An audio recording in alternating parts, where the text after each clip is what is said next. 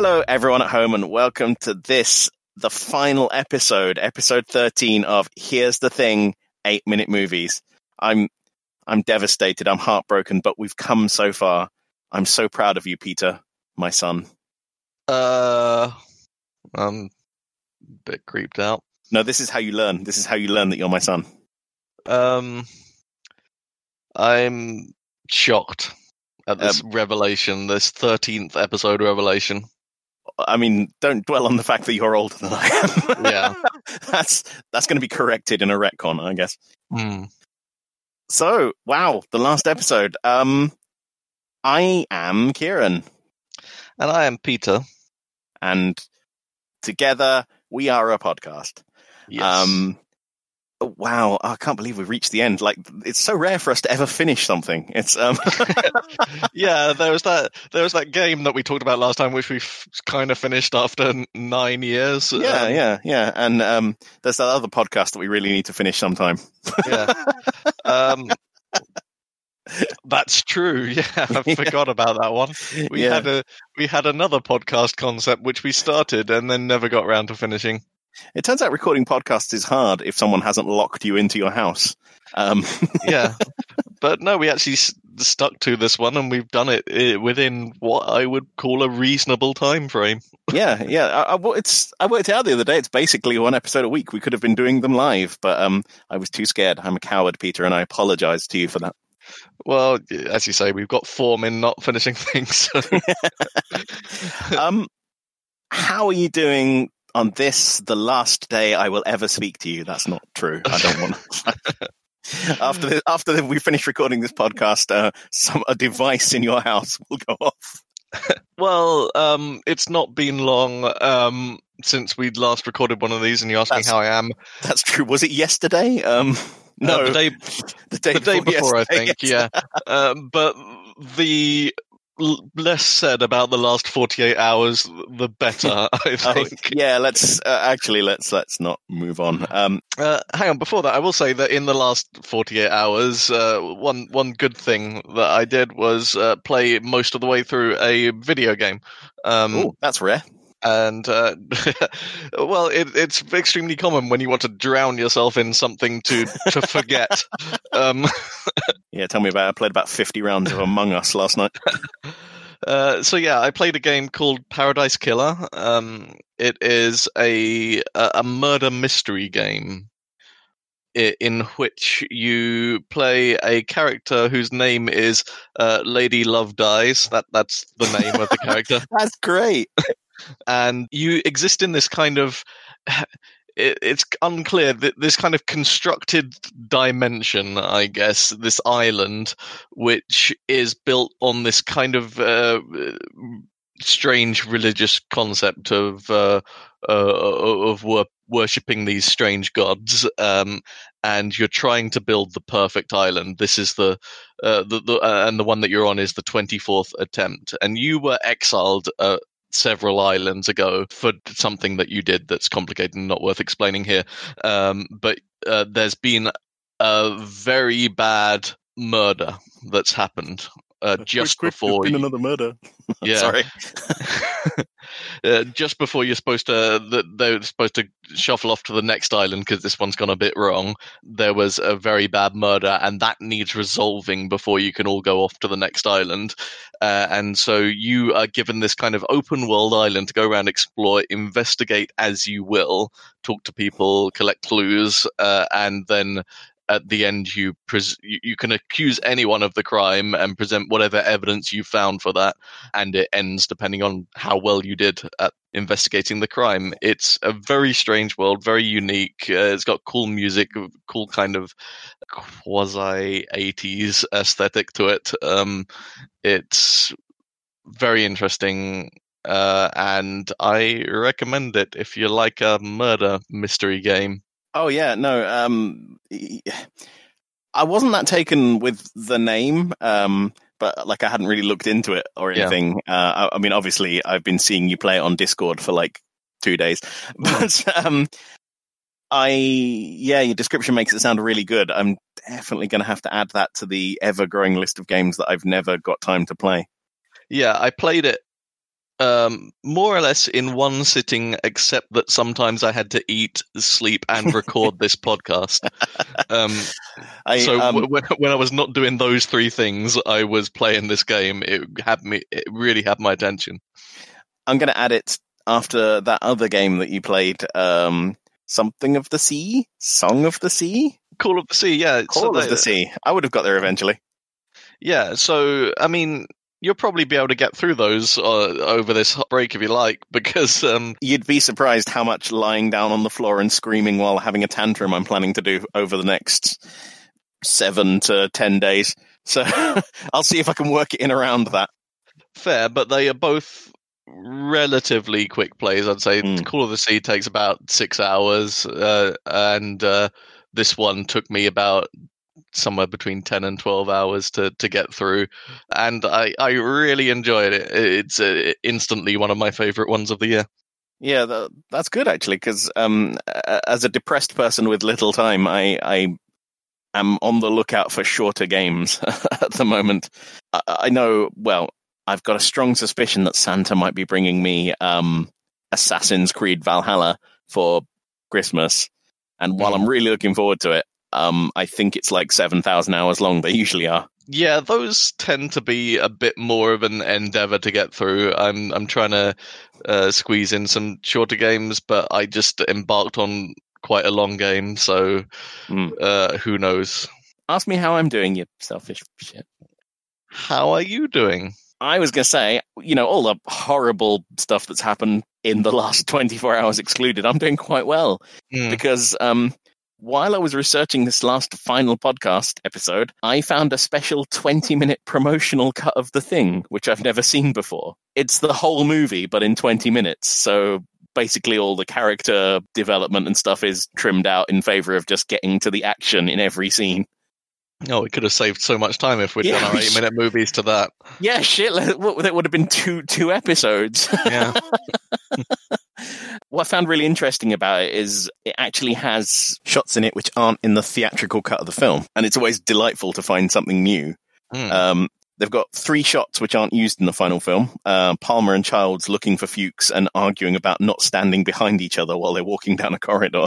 Do you remember we spoke about the lights out sequence where the lights go out in the lab and then, there's a weird sort of cut and MacReady's like, some time has passed. Right. They actually have shots from that. So the whole sequence must have been filmed, focusing on the other people, like Knowles and Windows. That's interesting because presumably if you wanted to, you could then cut those deleted scenes back into the main film. Yeah, it's an interesting idea. Certainly, I don't know if they exist anymore in like the quality you'd require them to. Right. I mean, the thing is 40 years old in 2 years. So I really would like a really fancy remaster with, the option to put all these deleted scenes back in. I don't know. What's also included in it is a shot of MacReady's shack with the roof torn away and the snow on everything, which gets entirely removed from the theatrical cut. We had MacReady and Knowles going up to the shack and then coming back like, everything's fine. Yeah, that's true. We never really understood why the light was on there. Presumably all of those were cut for pacing or story reasons. Yeah. But it includes different soundtrack, a different shot of Gary being dragged away where he's twitching, which is really kind of gross. I don't know if I like that one. When you say a different soundtrack, do you mean an entirely different soundtrack? Like just a completely... No, it's the Morricone score, but there are some other...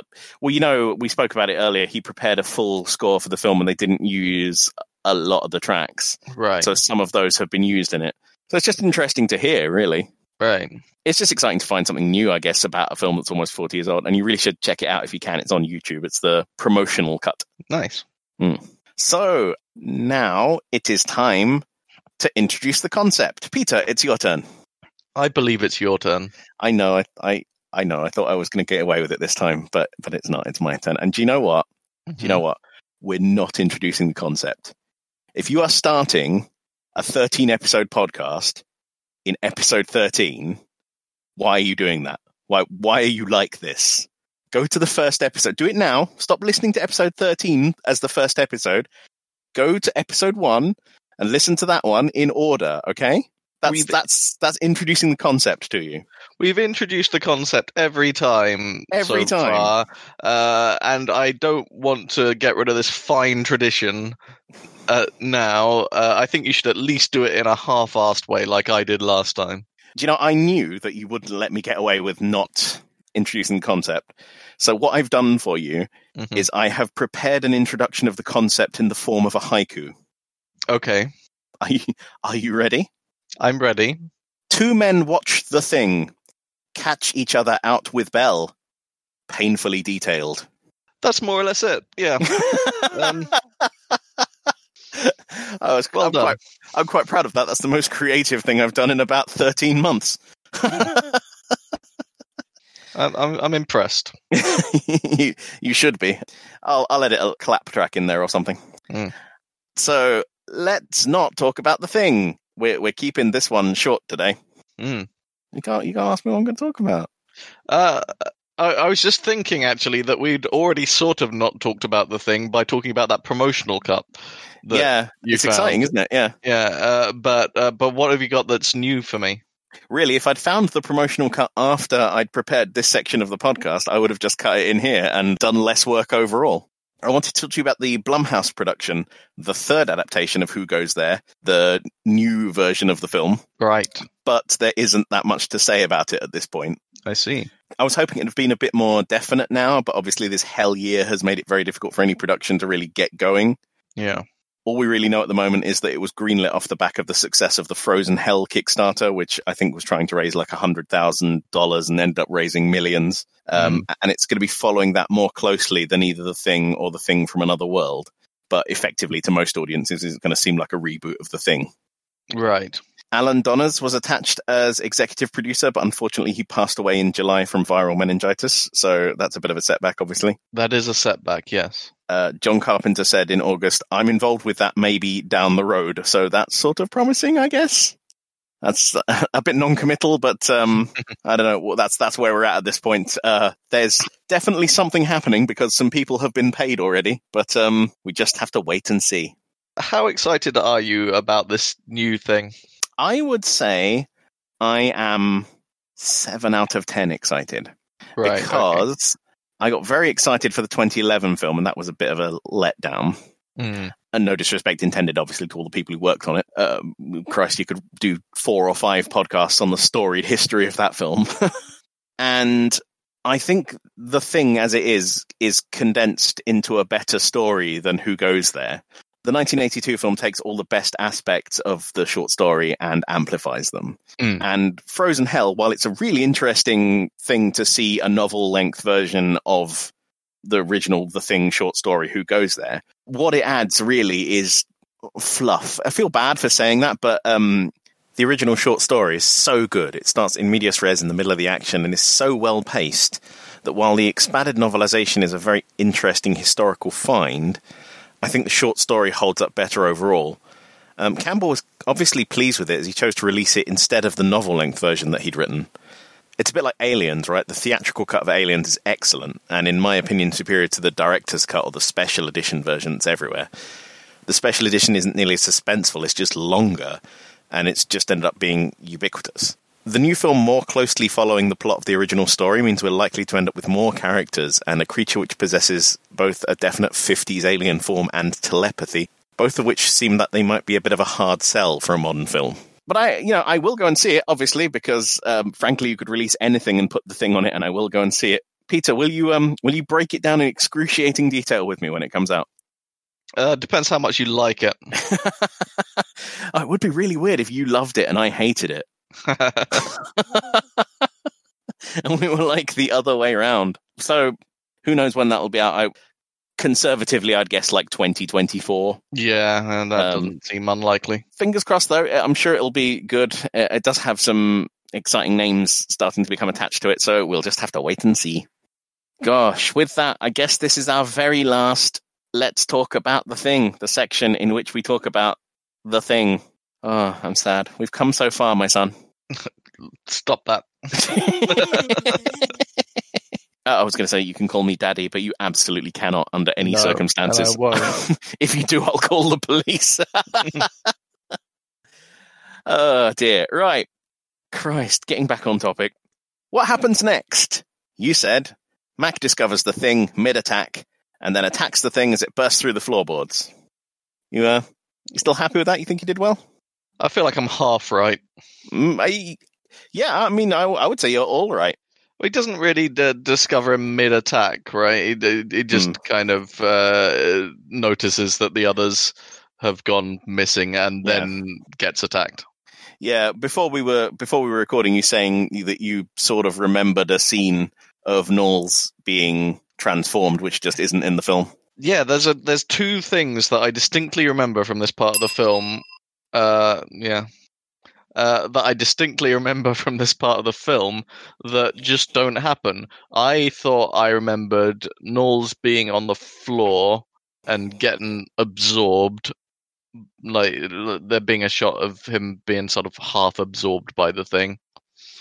And I thought that when MacReady confronts the thing monster, kind of face to face, we see a bit of Gary face in the monster, and that just seems to both of those things just seem to not happen. So I've got no idea where I got them from. It's very interesting, though. You've sort of made up things that don't happen. It's clear your attention is wandering by this point of the film. So possibly the very last infection tracker then. You've got who's infected, Blair and Gary. We've got a question mark over Gary because while he's undoubtedly infected, who knows what's really going on after his face sucking. Yeah. Who's not infected? MacReady and Knowles. Maybe infected? Childs. Who's dead? Bennings, Fuchs, Copper, Clark, and Windows. Who's dead because they were a thing? Norris and Palmer. That's everybody. Mm-hmm. Wow, so this is the very last time we're going to do this, Peter. We are looking at minutes 1 hour and 36 to 1 hour and 48. Ooh, that's 12 minutes of the thing, the final 12 minutes of the film, because we didn't want to do one podcast about 4 minutes of credits. Yeah, I'm ready. I've got my recorder leg, a famous Norwegian cider. Is it Norwegian? No, it's Swedish. I was doing a little reference there. I was getting it wrong, but in the other way around, you see. Very good, very good. I genuinely couldn't remember. I haven't seen a bottle in months. You're like MacReady in so many ways. Especially in that I'm an alcoholic at this point. All right. With that, it is time. It is time.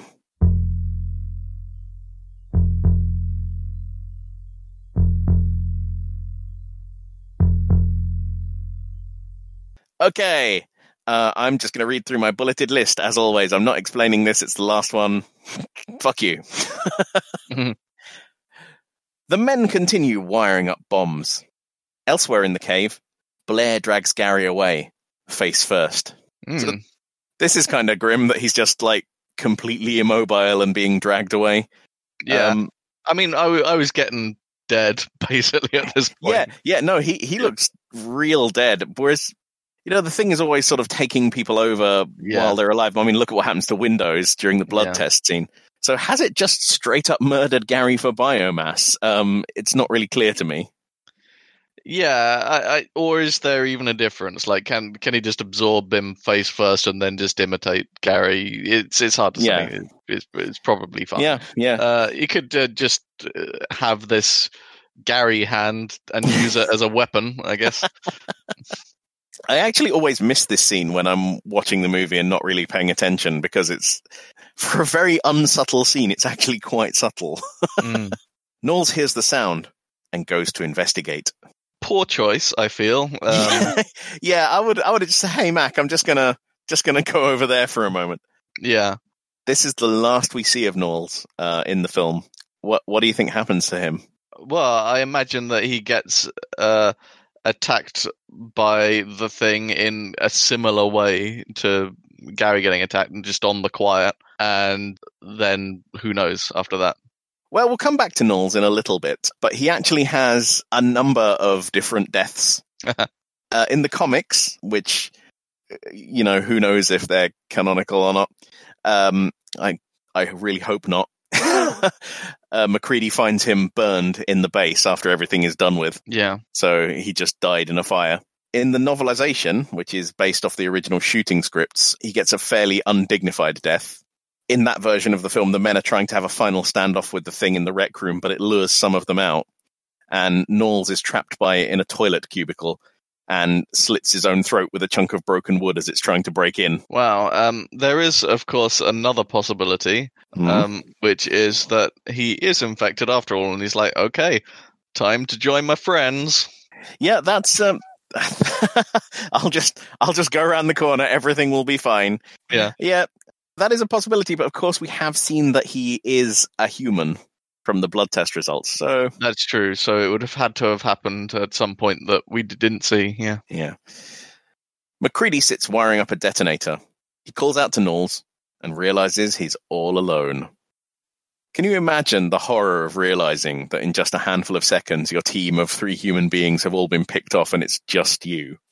Yeah, because I think at this point you'd have to come to the conclusion that they've just been picked off, because where would they have gone? Yeah, he calls out a couple of times and then he just stops mid-sentence as he realizes, and it's just such a great scene. MacReady walks up to the entrance of the storage area and waits. He lights a stick of dynamite. It's not actually Kurt Russell here, but it's rather Dick Warlock getting ready for his stunt whenever you don't see his face in close-up in this bit. I mean, I get why he lights a stick of dynamite already, but still, that's a nervy thing to do when you don't even know where your adversary is. Yeah, I think it's quite clear that both people who've gone down that corridor haven't come back. So if I was in his situation and I had that stick of dynamite, I'd probably be trying to cave that ceiling in. Yeah. Suddenly the floorboards all burst up in a line racing towards MacReady. He jumps for safety, dropping his dynamite. This is quite exciting, isn't it? Well, yeah. So how this is all achieved is that there's basically a train track underneath the set with a big metal ball on it. And the ball is attached to a high-speed winch which will pull it towards the camera, ripping up the floor. Nice. So it's all happening like this isn't a model. It's the full-size set is being destroyed by a giant metal ball. The apparatus was built by Roy Arbogast, and this is another of the shots they were very nervous about because there really was absolutely no retaking it. They had to get it right first time because the set would be destroyed by this. Yeah. A tendril bursts up through the floor and grabs the detonator, pulling it out of reach. So to me, this suggests that at least that when the thing is fully monsterfied, if that's what you could call it, then it still has some coherent thoughts, because this seems deliberate. I was going to say, this definitely implies intelligence, doesn't it? Yeah. Because it knows what the detonator is, and it knows that if it whips it away, he's boned. Yeah, it's not just purely acting on instinct here. No, which suggests that it's been thinking this whole time, which is kind of creepy. Can you tell how they achieved this shot of the grabby tendril? I was going to say it was backwards, but that's nonsense. That would be much more difficult.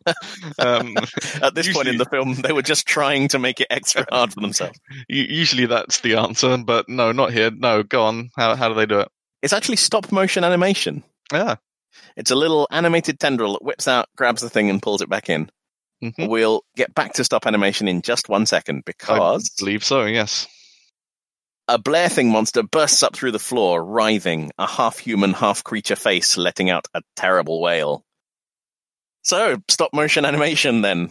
Yeah, first of all, I've got to address this thing again of where this is where I was expecting to see a Gary face, and didn't. I'm now starting to suspect that there's some slightly similar scenes in the prequel film. Yeah. And I'm getting them mixed up. Yeah, what I think you might be thinking of is the section in the 2011 movie where they are in the UFO and there's a monster, but it has a human face on it with sort of quite crude CGI. Yeah. Does he look anything like Gary? I don't think so, no. I think he's got a beard. I don't know. It's really strange to me. I have a really clear image in my head of that. Randy Cook led the team who did the stop-motion animation. What happened in the stop-motion footage was the Blair Thing bursts through the floor, riding on an enormous tentacle that's moving it around. Right. And when it reaches full size, his chest rips open and a dog thing bursts out on another long tentacle, which lands snarling on the ground just in front of MacReady.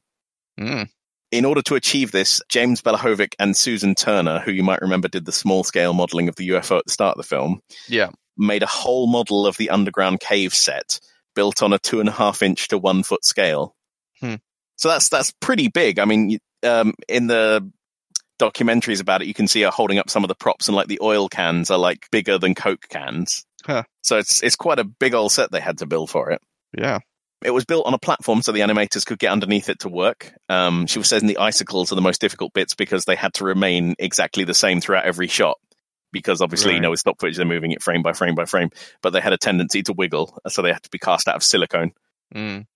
Unfortunately, when the whole sequence got cut together, John Carpenter didn't think it looked realistic enough, and it took the audience out of the film, so it just got dropped. Right. I've got nothing but respect for stop-motion animators, especially from watching the little snippets at the end of Leica movies, where you see exactly how they achieve all the effects.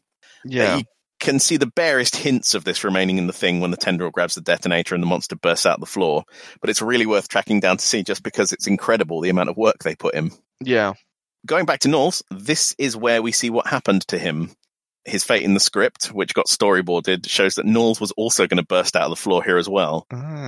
His face was going to be sunken in and cadaverous, and he was going to be begging MacReady to help him before his whole body was torn apart by a giant tentacle moving inside him. Oh dear. Rob Bottin realized they didn't have the time or budget to film it, so it was scrapped at the last minute, and we get what we see here. Knowles' face is left ambiguous. Yeah, and so this monster that they finally come up with, I find this effect fine. I don't think it's quite as good as the rest of the effects to me. It doesn't. I don't find it quite as convincing as, for example, the monster that bursts out of the chest a little while ago, or the dog monster at the beginning. No, I think a lot of people agree that it isn't the best one in the film, but you have to see something. And at this point, they're hitting budgetary and time constraints more or less constantly. And also, this is just the climax of the film. You just have to have something happen real scary, real quick, and then the film is over. It works fine. It doesn't take me out of it or anything. I just think it's probably the least kind of effective one of all of the full monster reveals that you get. Yeah. I mean, but obviously they have all, the aforementioned problems with it. Yeah. The monster splits open along the side, and a dog face emerges to howl at MacReady. So the final Blair thing is the biggest monster effect they had to do in the film, and it required 50 people to operate it. MacReady grabs the stick of dynamite and dives into the snow. He turns and throws it back at the creature. The dive and roll here is Dick Warlock again, who's Kurt Russell's personal stuntman. Were you laughing at Dick Warlock? Yeah, of course I was. Like, we've been through this. You're so immature.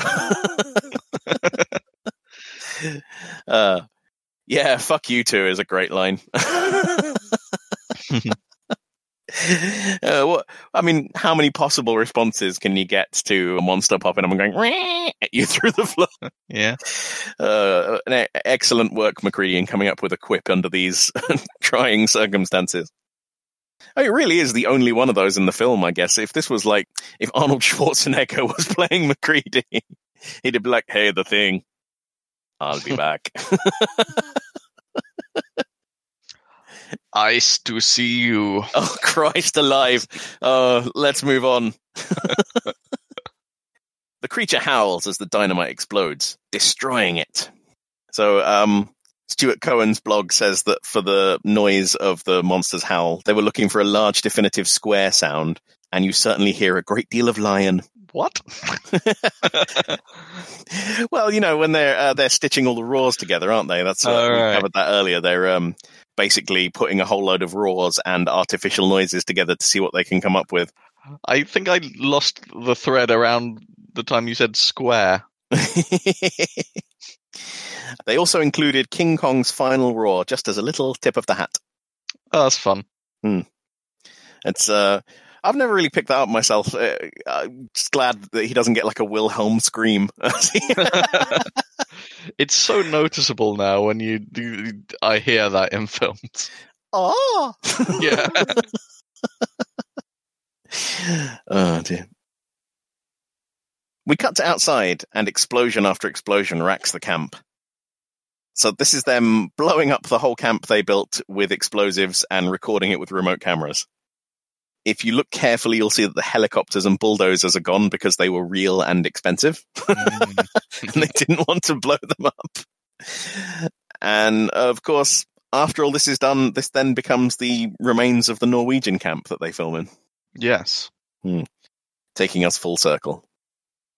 Macready wanders sluggishly among the burning remains of the camp. He settles down, ice already forming in his beard. Behind him, Childs steps out. It's nice that at the beginning of this shot, you can't really see who it is.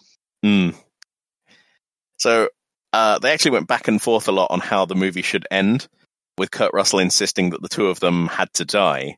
But Carpenter was very reluctant to end the movie with both leads being flamethrowered to death by each other.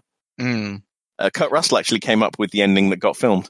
Yeah, I don't think it would have been as good as ending if they just both died. I think this was the right ending. I suppose when we actually get to it, we can discuss it a bit more. But yeah, I think this is an interesting ending. The studio actually wanted to test an ending where Childs doesn't return. So there exists a cut where it just ends here, with Macready sitting down, staring blankly into the camp. Yeah, I think that would have been unsatisfying in some way. Yeah.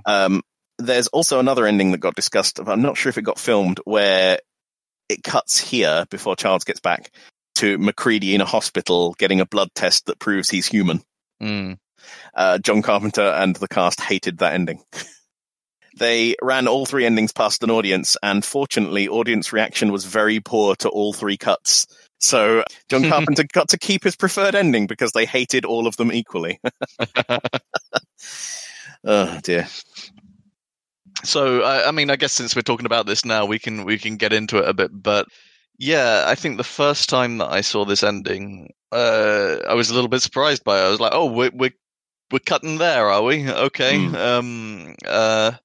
And I think at first I'm not sure how I felt about that ending.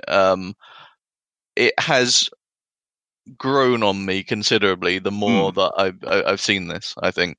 It's very surprising the first time you see it, and it's just like, everyone is dead, movie over.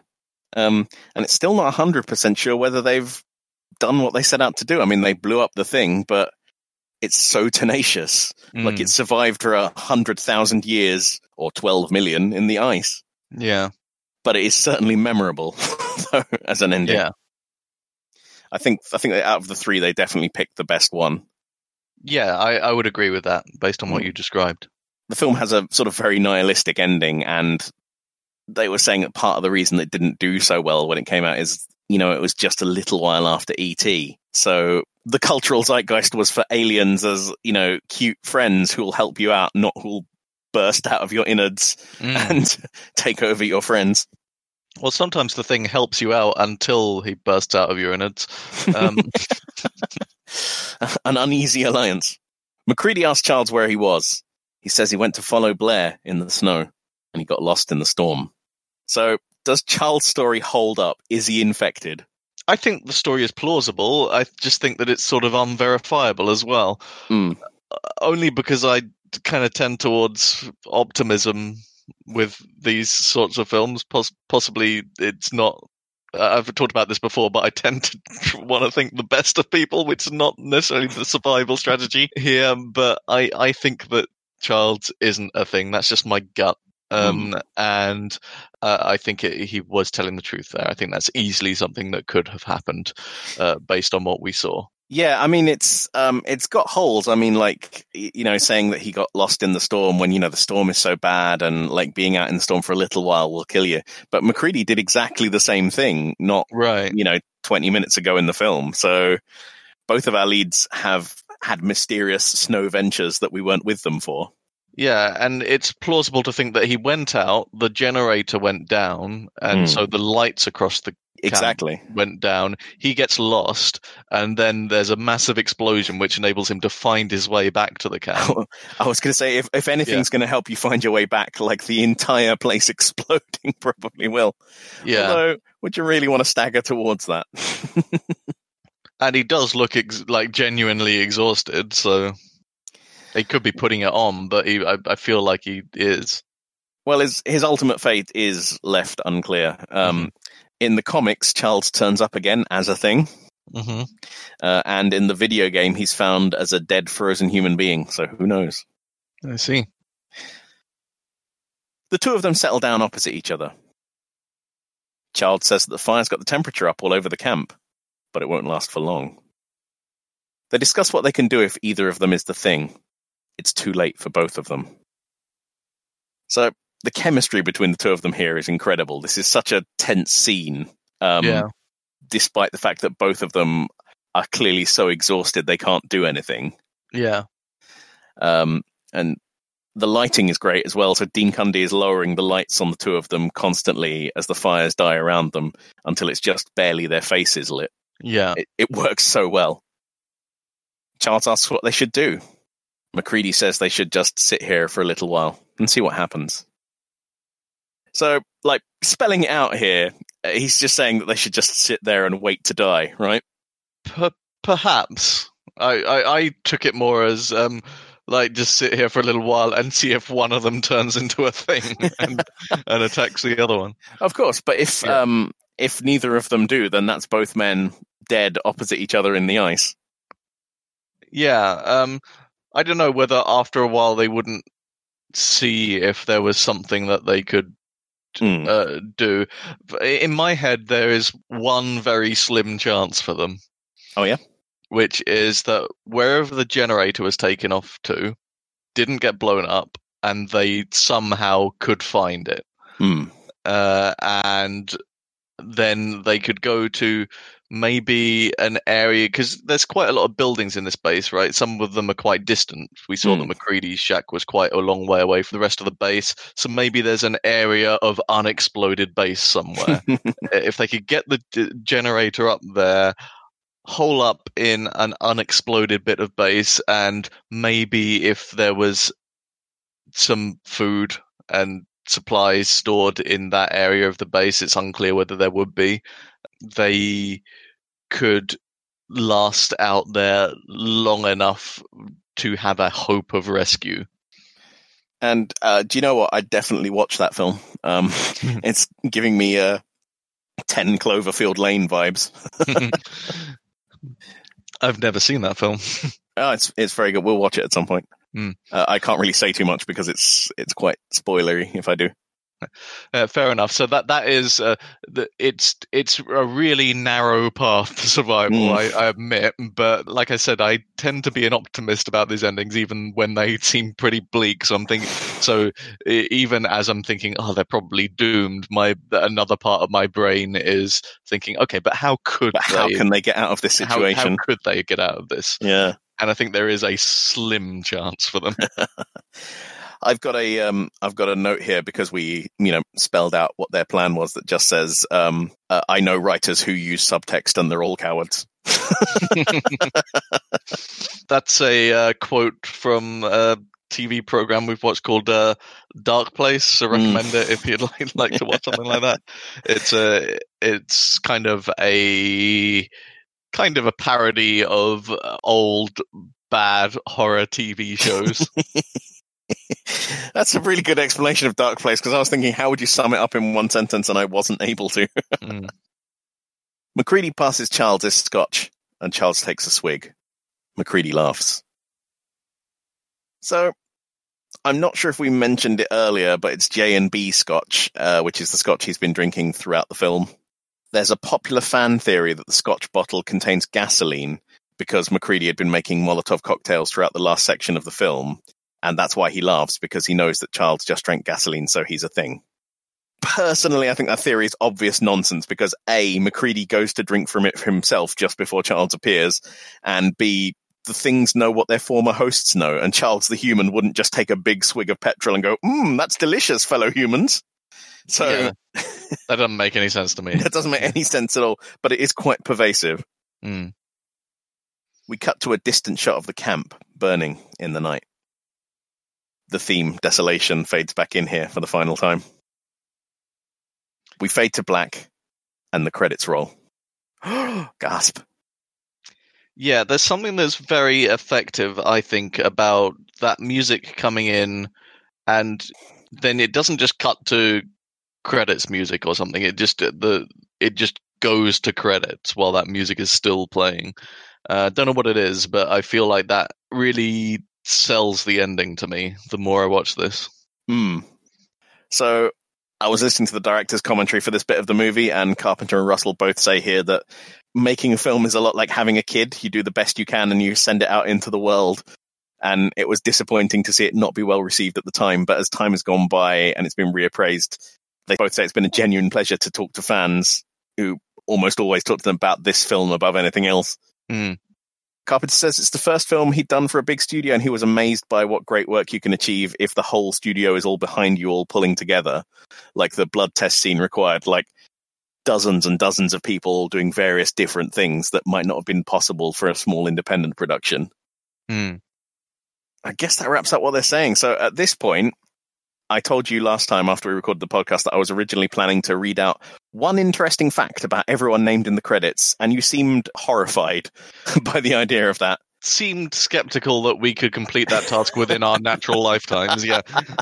I did check afterwards, and it's 188 names, which would take around 94 minutes to do. So in order to not double the length of this podcast, I've just got a bunch of little interesting things that I picked up along the way. Yeah, and so I guess we've touched on this before, but it often gets lost, especially when you kind of got this idea of the director as a kind of auteur of films, that these I was going to say the word, but I'm not going to. Films like this, any film really, just is a collaboration on a very big scale, and whenever I actually, very often when I watch a film or when I finish a game or something like that, I spend time just sitting through the credits just because I feel like I want to acknowledge the just huge number of people that were involved in making this happen in some capacity.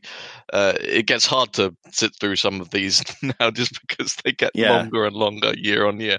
But it is just really mind-boggling to think how many people have to pull together in the same direction to make one of these things come off even vaguely coherent. Oh, absolutely. And you've said it like 10 times better than I ever could, but like this is part of why I wanted to definitely include the credits, because everyone working together made the film. It's John Carpenter's baby, but if the craft services people hadn't turned up to cook food for the film crew and the cast, there wouldn't have been a movie, would there? No. Everyone involved pulling together made the film happen, and that's the same for every film, regardless of how successful it was at the box office or whatever. All these people have worked together to make a piece of art.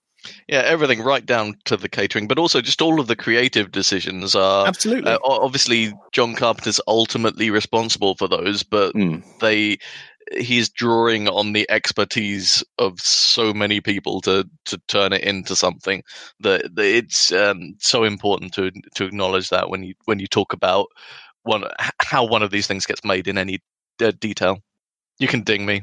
Oh, did you say things? I did. Yeah. I'll tell you what. You can have one for old time's sake. Ah, thank you. I was thinking about what to say next. I missed that one. It is such a complex thing. I mean, because as you know, we tried to do. You know what? You did one just now, and you let it go, and I let it go because I was like, you just let me go, so I'm going to let you go, and then you did it again. I couldn't let you go twice. Sorry. The armistice is over. There is no peace between our people. Yeah. Oh, it's a Christmas miracle, but only temporarily. The truce is over and the war is back on. Yeah. Yeah, I was going to say, I don't really want to get into it too much, but as you know, we tried to do a little video project earlier this year, which got cancelled because of the coronavirus, where I was directing.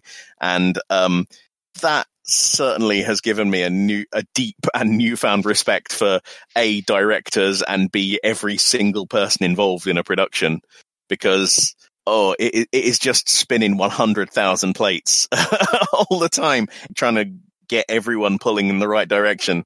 Yeah, that is a lot of work. I mean, we were recording, like 20 minutes of footage or something like that? 20 minutes of footage, and it took over a day. That is, it was supposed to be edited together into like a 20-minute thing at the end, but yeah, it took...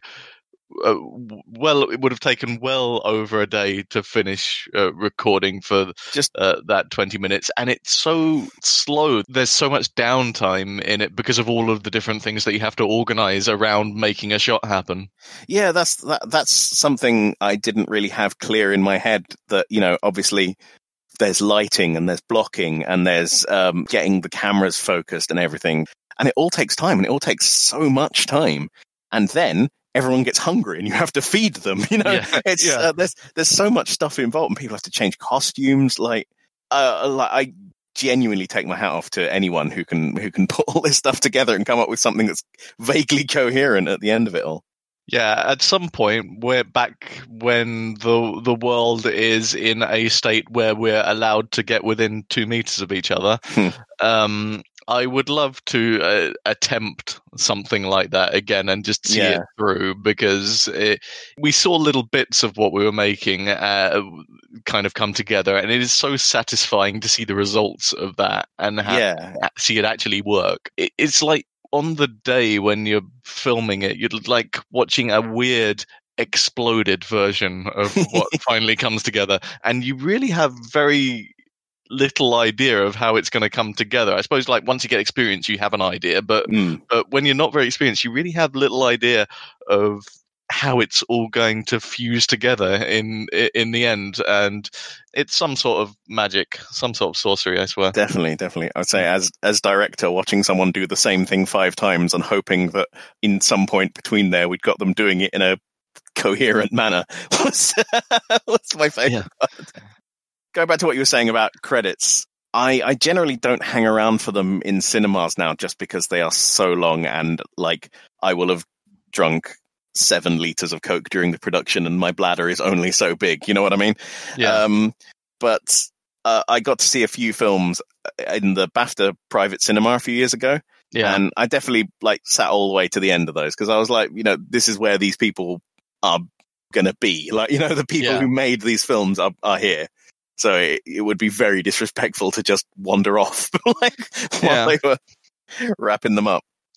Also, though, I enjoy credits on a giving respect level, but also there's a lot of weird names in Hollywood, let's be honest, and it is quite enjoyable just to find those names and realize that there are people called all sorts of things. I don't just mean like it's...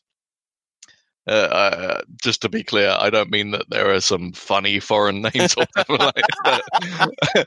But I mean there are just some surprising names, and I'm sure we'll encounter some of those as we go through the use credits as well. I really like this section of the podcast for the highbrow. You know, I want to stay to give credit to all of these people for all of the, you know, long work they've done, and also some of them might have a silly sounding name that will make me giggle. Hey, both things can coexist, in my opinion. The duality of man. Yeah. All right, so we've got the cast here. I'm just going to read them out because we've spoken about them before. So we got Kurt Russell as MacReady, A. Wilford Brimley as Blair, just A. Wilford Brimley, not the Wilford Brimley. Yeah, I think about that every time as well. T.K. Carter as Knowles, David Clennon as Palmer, Keith David as Childs, Richard Dysart as Dr. Copper, Charles Hallahan as Norris, Peter Maloney as Bennings, Richard Mazur as Clark, Donald Moffat as Gary, Joel Polis as Fuchs, and Thomas Waits as Windows. Actually, I take it back. I don't like credits. It's just twice as many names to remember. I was having enough trouble remembering the name of the characters, let alone all these people who played them. All right, we got Norbert Weiser as the Norwegian pilot, He's a famous German character actor. Apparently his Norwegian is passable, but his accent is strange. Yeah. We've got Larry Franco as the Norwegian passenger. He's the one who gets blown up trying to retrieve his grenade. He's also the first assistant director, and at the time this film was made, Kurt Russell's brother-in-law. Wow, how did they make the rest of the film if he got blown up so early? No, it's a... You know what, never mind. He also plays one of the Norwegians in the footage they find. John Lloyd, the production designer, worked on this, Big Trouble in Little China, and The Naked Gun, from the files of Police Squad, the Naked Gun film. Oh, cool. I know that film. Yeah, it's a film you've seen, so rare. Yeah. We've got Albert Whitlock here, credited for special visual effects. We discussed him earlier. One of his roles was painting the matte paintings. We've got John Dwyer as a set decorator. I just wanted to bring him up because he did a really good job. The camp definitely looks lived in, and the fact that they are sort of living in it really does help that as well. Yeah, there's a lot of detail there, and it's something else that you don't maybe think about when you're watching one of these things. That every little object, every little object is what I'm going to say that you see on set had to come from somewhere, and someone had to decide to put it there, unless they're literally filming on in a location that is already what it's intended to be. If it's a built set like this, they need to think about every item that goes into that set. And every time they add a new thing, the continuity editor gets slightly more insane. Damn you, sir! Damn the torpedoes. We reach Rob Bottin here, credited for special effects makeup. This credit caused Universal to receive a $25,000 fine for improper use of titles. That's a shame, because you're already out money before you've started. Like, I imagine quite a lot of people need to go to the box office to recoup that $25,000. And spoiler alert, I don't think they did. But it made it up on home video, so that's where we are. We got Roy Arbogast for special effects, responsible for the mechanical works inside Bottin's monsters. We got Thomas Causey for production sound. Ronald T. Woodward as a key grip. Peter, what do you think a key grip is? I feel like I knew this at some point, but I have forgotten. Well, a grip is a technician who works on the cameras or the lighting rigs, and a key grip is the person who's in charge of all of them. Okay, I was going to tentatively say I think it's something to do with lighting rigs, but I wasn't confident enough to say it. The next name I want to draw attention to is the electric best boy, Charles E. Nipple. I mean, there's a lot to unpack there, isn't there? Apparently sometimes it's written as Best Boy Electric, which sounds like an 80s synthwave album. Okay, what is a Best Boy, and what is the difference when they're electric? Well, the Best Boy is an assistant to the department heads who will be, if they're an electric best boy, it'll be the gaffer who's in charge of the electrics, and the other one for lighting and rigging is called the key grip. We already covered that. So electric best boy is the same credit as gaffer. No. The electric best boy is the assistant to the gaffer. The electric best boy is I can't keep saying that, it's destroying my mind, is the electrics equivalent of the key grip, who works on the cameras and lighting. Electric Best Boy would be a really good name for an album. I already said that. Did you? Yes, I did. All right. Missed it. Sorry. Dad doesn't even fucking listen to me when we're recording a podcast. Jesus Christ.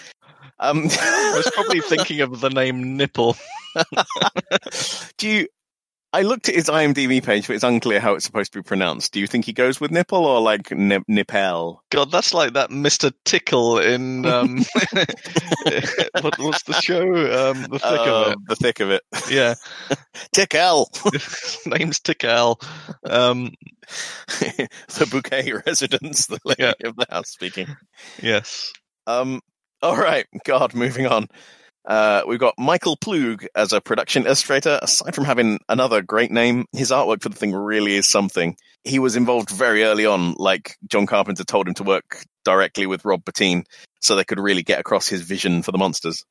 Next up, we've got special thanks to Stan Winston. He's special thanked here because he came in to help with the special effects for the dog thing when Bottin was hospitalized from exhaustion.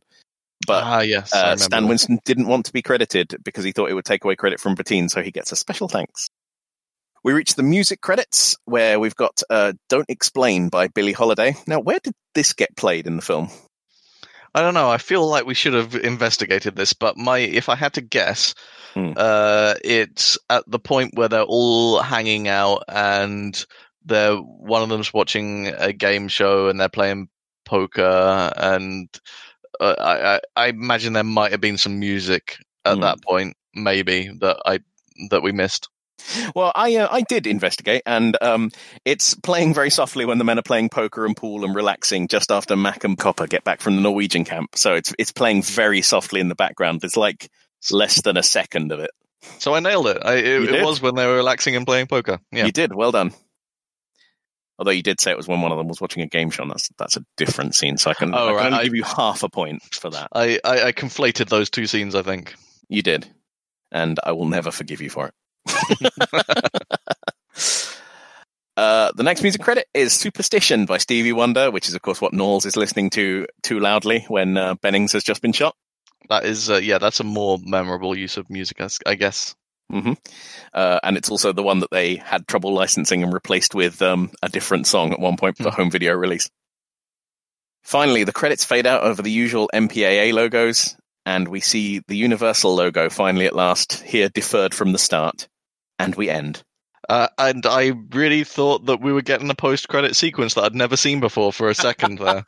I don't know what I was expecting to see, maybe another spaceship crashing, or maybe a spaceship taking off. It cuts to a completely burned camp, like dead and lifeless, and a tiny little thing that's just an eyeball on a stalk, like wobbles away into the snow. And it's like, coming 1984, Adventures of Little Thing. I'd pay for it. Oh, wow. I mean, that brings us to the end of the movie. Wow, we finished a thing. That's unheard of. I meant the thing. I meant it in the as the the name of the film. Then you would have said we finished the thing, wouldn't you? You would have said we finished what you said. I'm lying. I'm sorry. Yes. All right. Well, then it just leaves me to ask you, what happens next? We move on with our lives and never speak of this again. Are you sure? I was thinking Alien. Yeah, so this was fun. We have some stuff to consider, I guess. Alien would be a good one to do. I think I'm marginally more familiar with Alien. I feel like I've just seen it a couple more times than this. But I'm in a similar place with that one where I'm not super into it, and you are super into it. Yeah, it's my second favorite movie, so obviously because I'm fucking insufferable, I'm going to be almost as up on it as I am The Thing, right? Yeah, but we can only sustain that template for so long. I mean, by the time we're watching your 82nd favorite film, I feel like we might be getting into the dregs. Well, I'll tell you what we can do is we can come up with a few films that we'd like, and we can put them on our Patreon for people to vote on. Yeah, that certainly exists. I'm note to self: create a Patreon around episode 5. Well, then we'll have to retroactively plug it. Oh shit! Hang on. Let's do a few here. And don't forget to back our Patreon at a $50 a month or more. We will send you a signed nude photograph. We will not do that. Remember, if you're interested in hearing more of us, we do have a Patreon. You can subscribe to that and hear outtakes and just sometimes 5-minute sections of us screaming. If you back at the $100 tier or above, you gain access to the version of The Thing which was hand-drawn by Peter with me doing all of the voices. It's a shot-for-shot remake. And if you subscribe to our Patreon this month, you can hear the edit of The Thing I made where in a fit of pique, I just remove the soundtrack by Morricone and replace it with my own. That's a funny joke, but I genuinely am curious what you would do. Oh dear. That should do. We'll just sprinkle those along with previous episodes. Note to self, remember to cut those into the previous episodes before you release them. Perfect. So we'll figure out what we're watching next. As we've talked about, I like a few films a lot, but I don't really have a similar thing where I am particularly obsessed with a film that you don't know very well, I think. So I don't know whether this works the other way around. But if we manage to think of something, maybe even a video game or something like that, we can figure out a way of doing it that way around. Well, you could definitely do it with video games because I've only ever played Halo. That's true. I guess now I just got to ask you what you thought of the film now that you've seen the entire thing and analyzed it in a greater detail than I assume you ever thought you would do in your entire life. Yes, of course. So I enjoyed it. I wouldn't say I fell in love with it or anything like that, but I would say that it has given me more of an appreciation of it, particularly getting into the ending. I feel like, that with this watching, that ending really has grown on me, as I said before. I think there are certain scenes that I didn't pay much attention to before, which I like a lot more than I ever really did before, because I wasn't paying so much attention to them. Something I'm thinking of at the moment is the scene where Blair is kind of smashing up that room. He's having a great time. Yeah, I never really paid a lot of attention to that scene in the film before, and now that I do pay attention to it, I find there's a lot to like about it, and various other scenes as well. So yeah, it has heightened my appreciation for the film.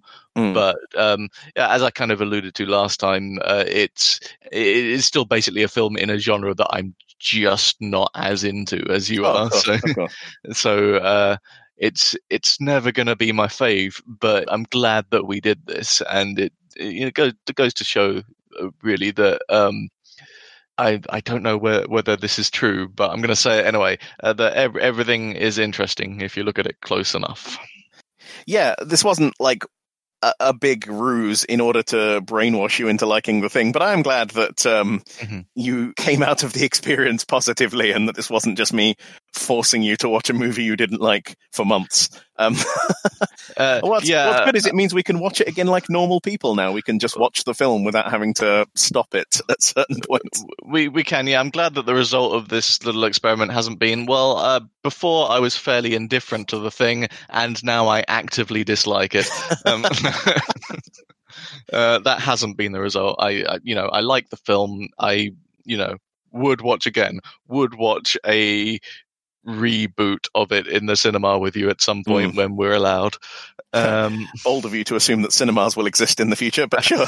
Well, yeah, it's a good one. For me, I mean, I found it very interesting that even though this is conservatively like the 100th time I've seen this film, right? Probably more than that, to be honest. Sometimes I watch it a lot. Is the upshot of this. That even then, I'm still discovering new stuff that I hadn't seen before, and like the research has really revealed to me stuff that I thought I had a handle on, but it's like a rabbit hole. You can just keep going and going and going. Even when I was preparing the notes for this last episode, I was like, there is stuff we haven't covered in this analysis. Nothing pleased me more than the couple of moments during this when I said something that you hadn't thought about before. Because I'm like, if I've thought of something that you hadn't thought of, it must be good. Like when the one that sticks out for me is when they were watching that game show and when they were playing poker, and I was like, these are all kind of alluding to the hidden information of of who is the thing. No, yeah, I've never really picked up on that, but subtext is for cowards, etc., etc. I guess at this point we just have to say where we are found on the internet. I'm Kieran J. Walsh, and you are Kestrel Pie. That's Kestrel like the bird and Pi like the irrational number. See, I know the thing. I can do the thing. Yep, those. You can ding me twice if you like. I said, yeah, there you go. Yeah. I guess I just got to thank you for putting up with all of this bullshit and me in general, Peter. Thank you for joining me for this project that may or may not have been a good idea. Let's see. Let's hope we release it and it's very well received and we don't have to wait for the home video release for it to be popular and achieve a cult following. It's been a real pleasure. Yeah, a genuine pleasure working with you, and I hope you at home have got something from this. Probably a headache or the sense that there are people out there who are dangerously obsessed with movies that came out before they were born. Goodbye, everyone. Goodbye. And we'll be back with another 8-minute movies if and when we ever decide what other film to do. Back our Patreon. God, who's our sponsor this week? Audible. Read some Audible books. How does sponsorship work, Peter? I'm not doing it right. Quip toothbrushes. Did you invent that one, or is that a real? No, that's real. Christ alive. Quip. I should probably stop talking about them bad in case they decide to sponsor us. I've got no morals. It's fine. Goodbye, everyone, and goodbye to you, Peter. Bye-bye.